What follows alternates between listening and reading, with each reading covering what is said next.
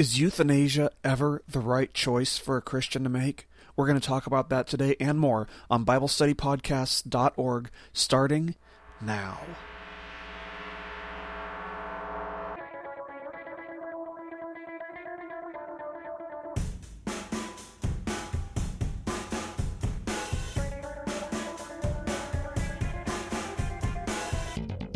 Hello, everybody, and welcome to BibleStudyPodcasts.org.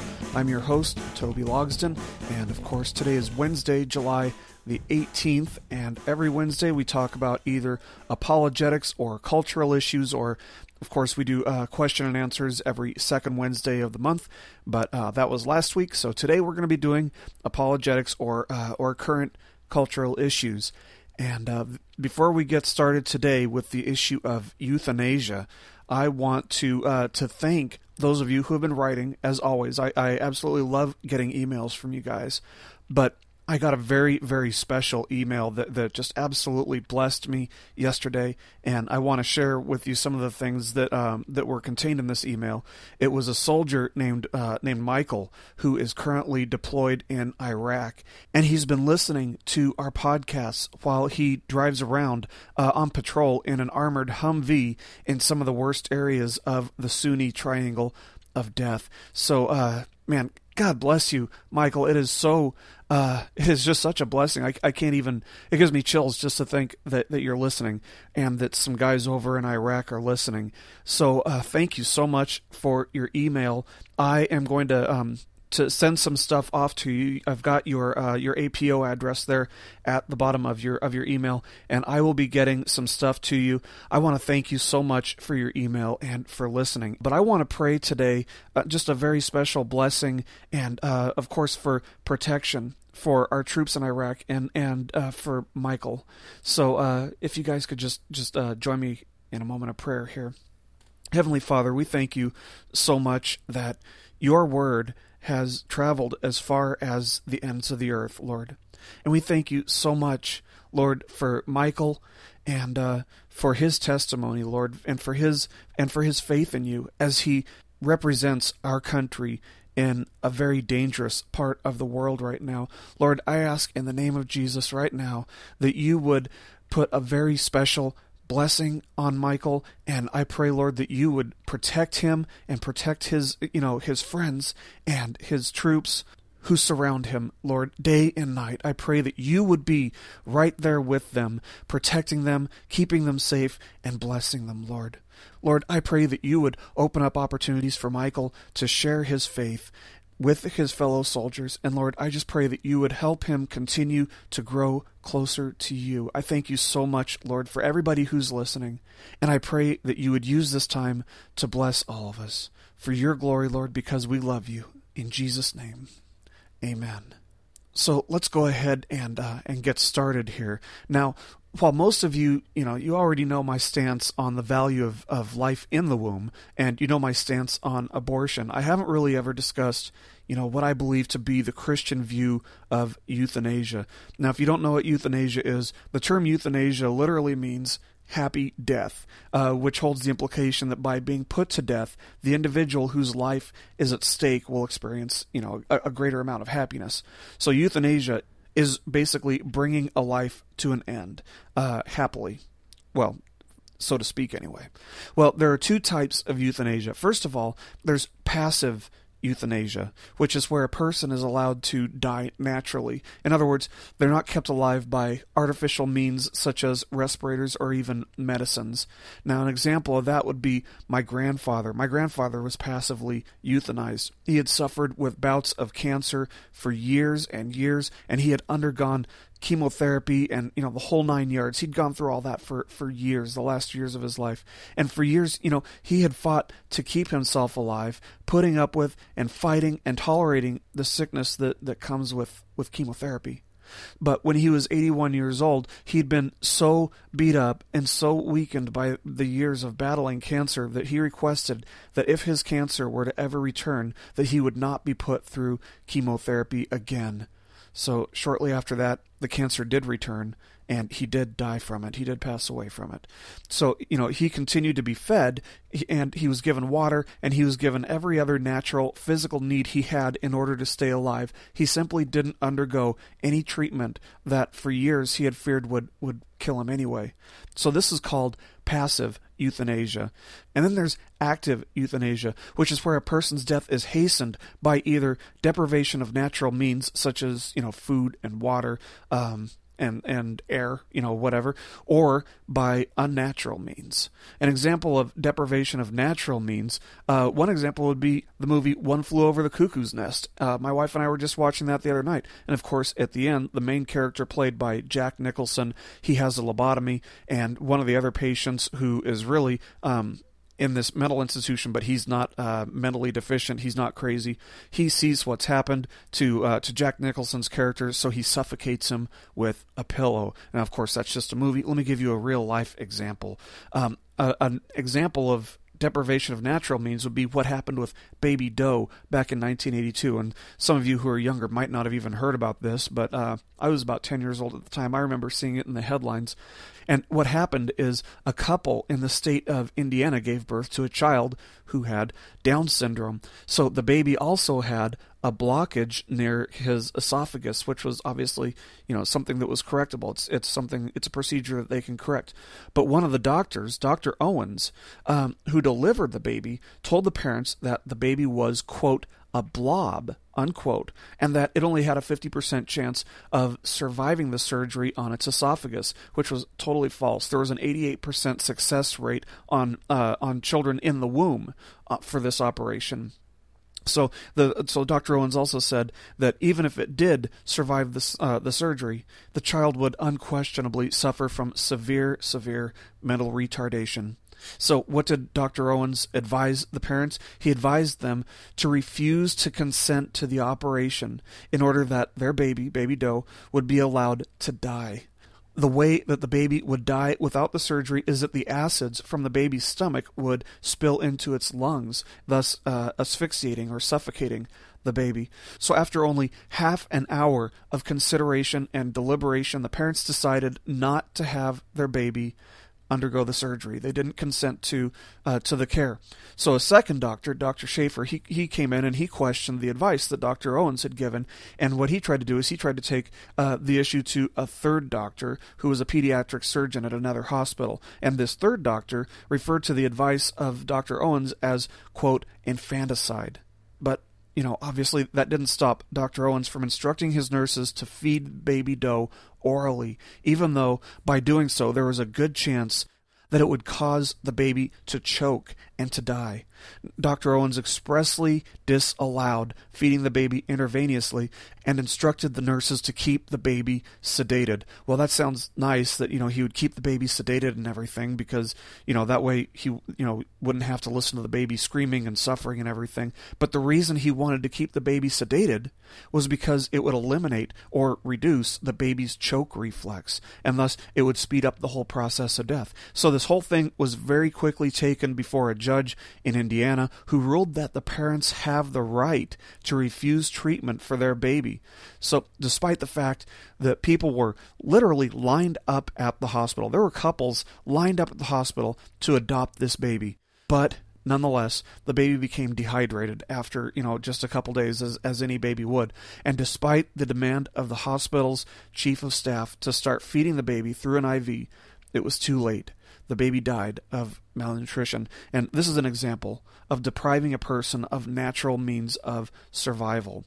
An example of euthanasia by unnatural means would be, of course, somebody like the notorious Dr. Jack Kevorkian. Dr. Kevorkian has spent the last few years in prison. He just recently got out, which is one of the things that prompted me to do this podcast, or this subject for this podcast. But anyway, what he would do is he would put together a lethal combination of medicines, hook it up to an IV, and allow the patient to turn the IV machine on to get the whole thing going. So he wasn't actually hitting the switch. He was basically loading the gun, pointing at their head, and putting the trigger in the hands of his victims or his clients. So despite the fact that his clients or victims or whatever you want to call would have lived longer, their suffering was ended and their death hastened as a result of this lethal concoction of medicines. Former Supreme Court Justice Oliver Wendell Holmes once said, quote, "It is better for all the world if, instead of waiting to execute the degenerate offspring for crime, or let them starve for their imbecility, society can prevent those who are manifestly unfit from continuing their kind. 3 generations of imbeciles is enough." That's a harsh statement. In other words, if there's a pattern of crime or genetic defection in a family throughout 3 generations, we should start killing that family's offspring. So for Dr. Kevorkian, people who want that kind of euthanasia is a means of ending life in order to avoid pain or suffering for the individual, whereas for former Justice Holmes, he wanted to euthanize people for the betterment of society. Now, in response to all this, where do we stand as Christians? What are we supposed to believe? Well, as Christians, of course, the first thing we want to do is look at the Bible and see, what does the Bible say about euthanasia? And some people will actually tell you that the Bible doesn't say anything about euthanasia. No, you will never find the word euthanasia in the Bible. I promise you, it's not in there. But can you find support for disallowing euthanasia? Well, first of all, the Bible says in Exodus 20:13, "Thou shalt not murder." Now, that's commonly misunderstood as "thou shalt not kill," and sometimes it is translated that way. But there is a Hebrew word for kill, and there is a Hebrew word for murder, and the word found here is murder. Second, according to the Bible, God created life. That's Genesis 1:27. And as such, God has the right in His sovereignty to take it as well. Deuteronomy 32:39 says, quote, "See now that I am He, and there is no God beside me. It is I who put to death and give life. I have wounded, and it is I who heal, and there is no one who can deliver from my hand." So that verse obviously tells us that God gives life and God takes life away, and only He has the right to do so. The third example is, the one character in the Bible who underwent so much torment that he desired to be euthanized, who would be, of course, Job. And if you've ever read the book of Job, even his wife says, basically, curse God so that He'll, strike you dead and you can just get this all over with. But Job wouldn't do that, as simple as that would have been. If you read the 3rd chapter of Job, you'll see that his suffering was so intense, his suffering was so great, he was wishing that he had never been born. Likewise, Jonah's suffering was so great that he cried out to the Lord in Jonah chapter 4, verse 3, "Lord, please take my life from me, for death is better to me than life." But being sovereign, God obviously denied that request. In fact, so deplorable and so despicable is the act of taking another person's life, even for the sake of mercy, that King Saul's armor-bearer refused to kill King Saul at King Saul's command. King Saul said, "Kill me," basically, with your sword. But the armor-bearer wouldn't do it. So instead, King Saul was forced to take his own sword, and he fell on it. And we can find that in 1 Samuel chapter 31, verse 4. So, King Saul basically requested to be euthanized, but his own armor-bearer wouldn't do it.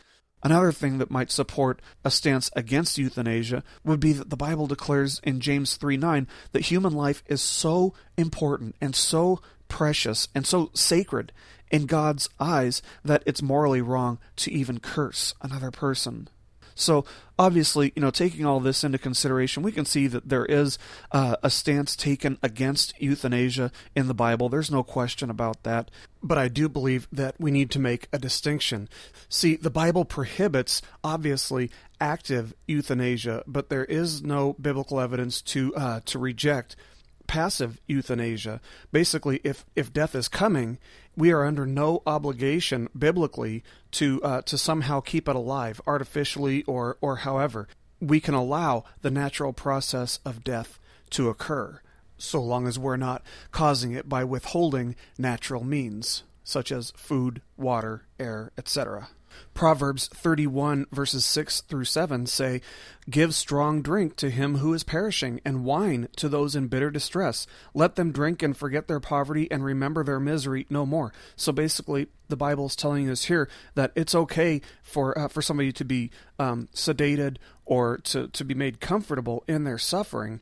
as Dr. Geisler writes in his book, Christian Ethics, he says, the Bible recommends that the dying be given a shot, but not that they be shot. The dying should be shot with a sedative, but not a bullet. And certainly not any lethal forms of poison or medicine either, for that matter. So now, we see that the Bible totally disallows active euthanasia, basically, what Dr. Kevorkian was doing and what Oliver Wendell Holmes was promoting. The Bible expressly forbids active euthanasia. You see, this is all just a matter of human life. It depends on how a society views the sanctity and the privilege of life, or the gift of life, as God has given it to us. It's a matter of recognizing God's sovereignty.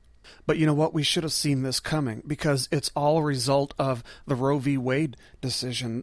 This is just a matter of humanity not recognizing the value of life.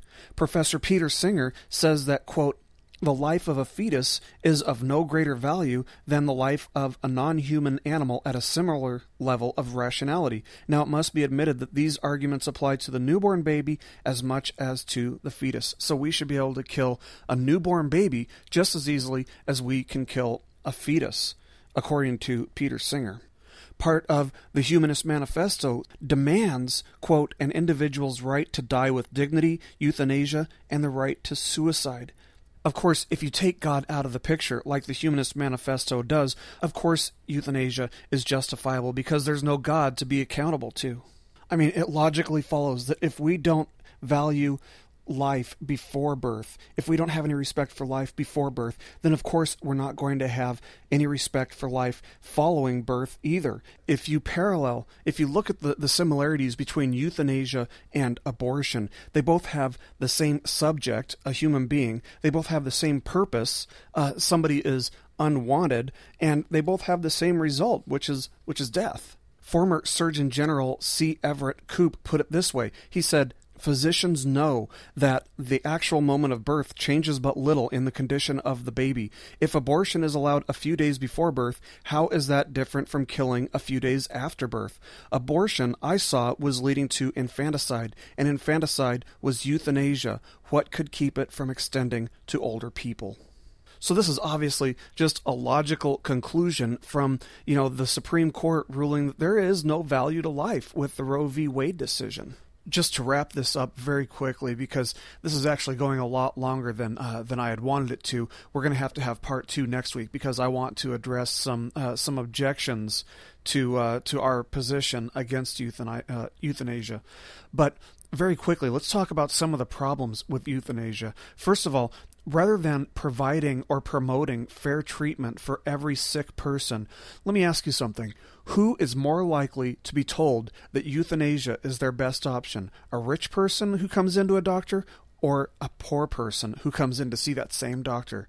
Well, of course, the poor person is more likely to be told that euthanasia is their best option. Why? Because it's in the doctor's best financial interest to keep the rich person alive. The longer a person stays alive, the more medical bills they're going to assess. So euthanasia is actually going to promote discrimination, because the person who is less likely to pay their doctor bill is more likely to be told that euthanasia is their best choice. Also, studies have been conducted in the Netherlands where euthanasia is actually legal. It's been legal for years there. And what they found is that, quote, intolerable physical symptoms are not the reason most patients request physician-assisted suicide or euthanasia, unquote. Instead, rather, what they found is that 95% of the patients who commit suicide or agree to be euthanized suffered from major psychiatric illnesses at the time of their death. So obviously, based on the findings of these studies on the Netherlands, we find that doctors who have the option of recommending euthanasia aren't taking the time to correctly diagnose their patients. They're not diagnosing the mental issues that their patients have. Instead, they're rushing to an incorrect assessment of their patients because that gun is already loaded and it's just sitting on the counter. The doctor has the right to do that in the Netherlands, and obviously they're abusing that right. And let me give you one final statistic here.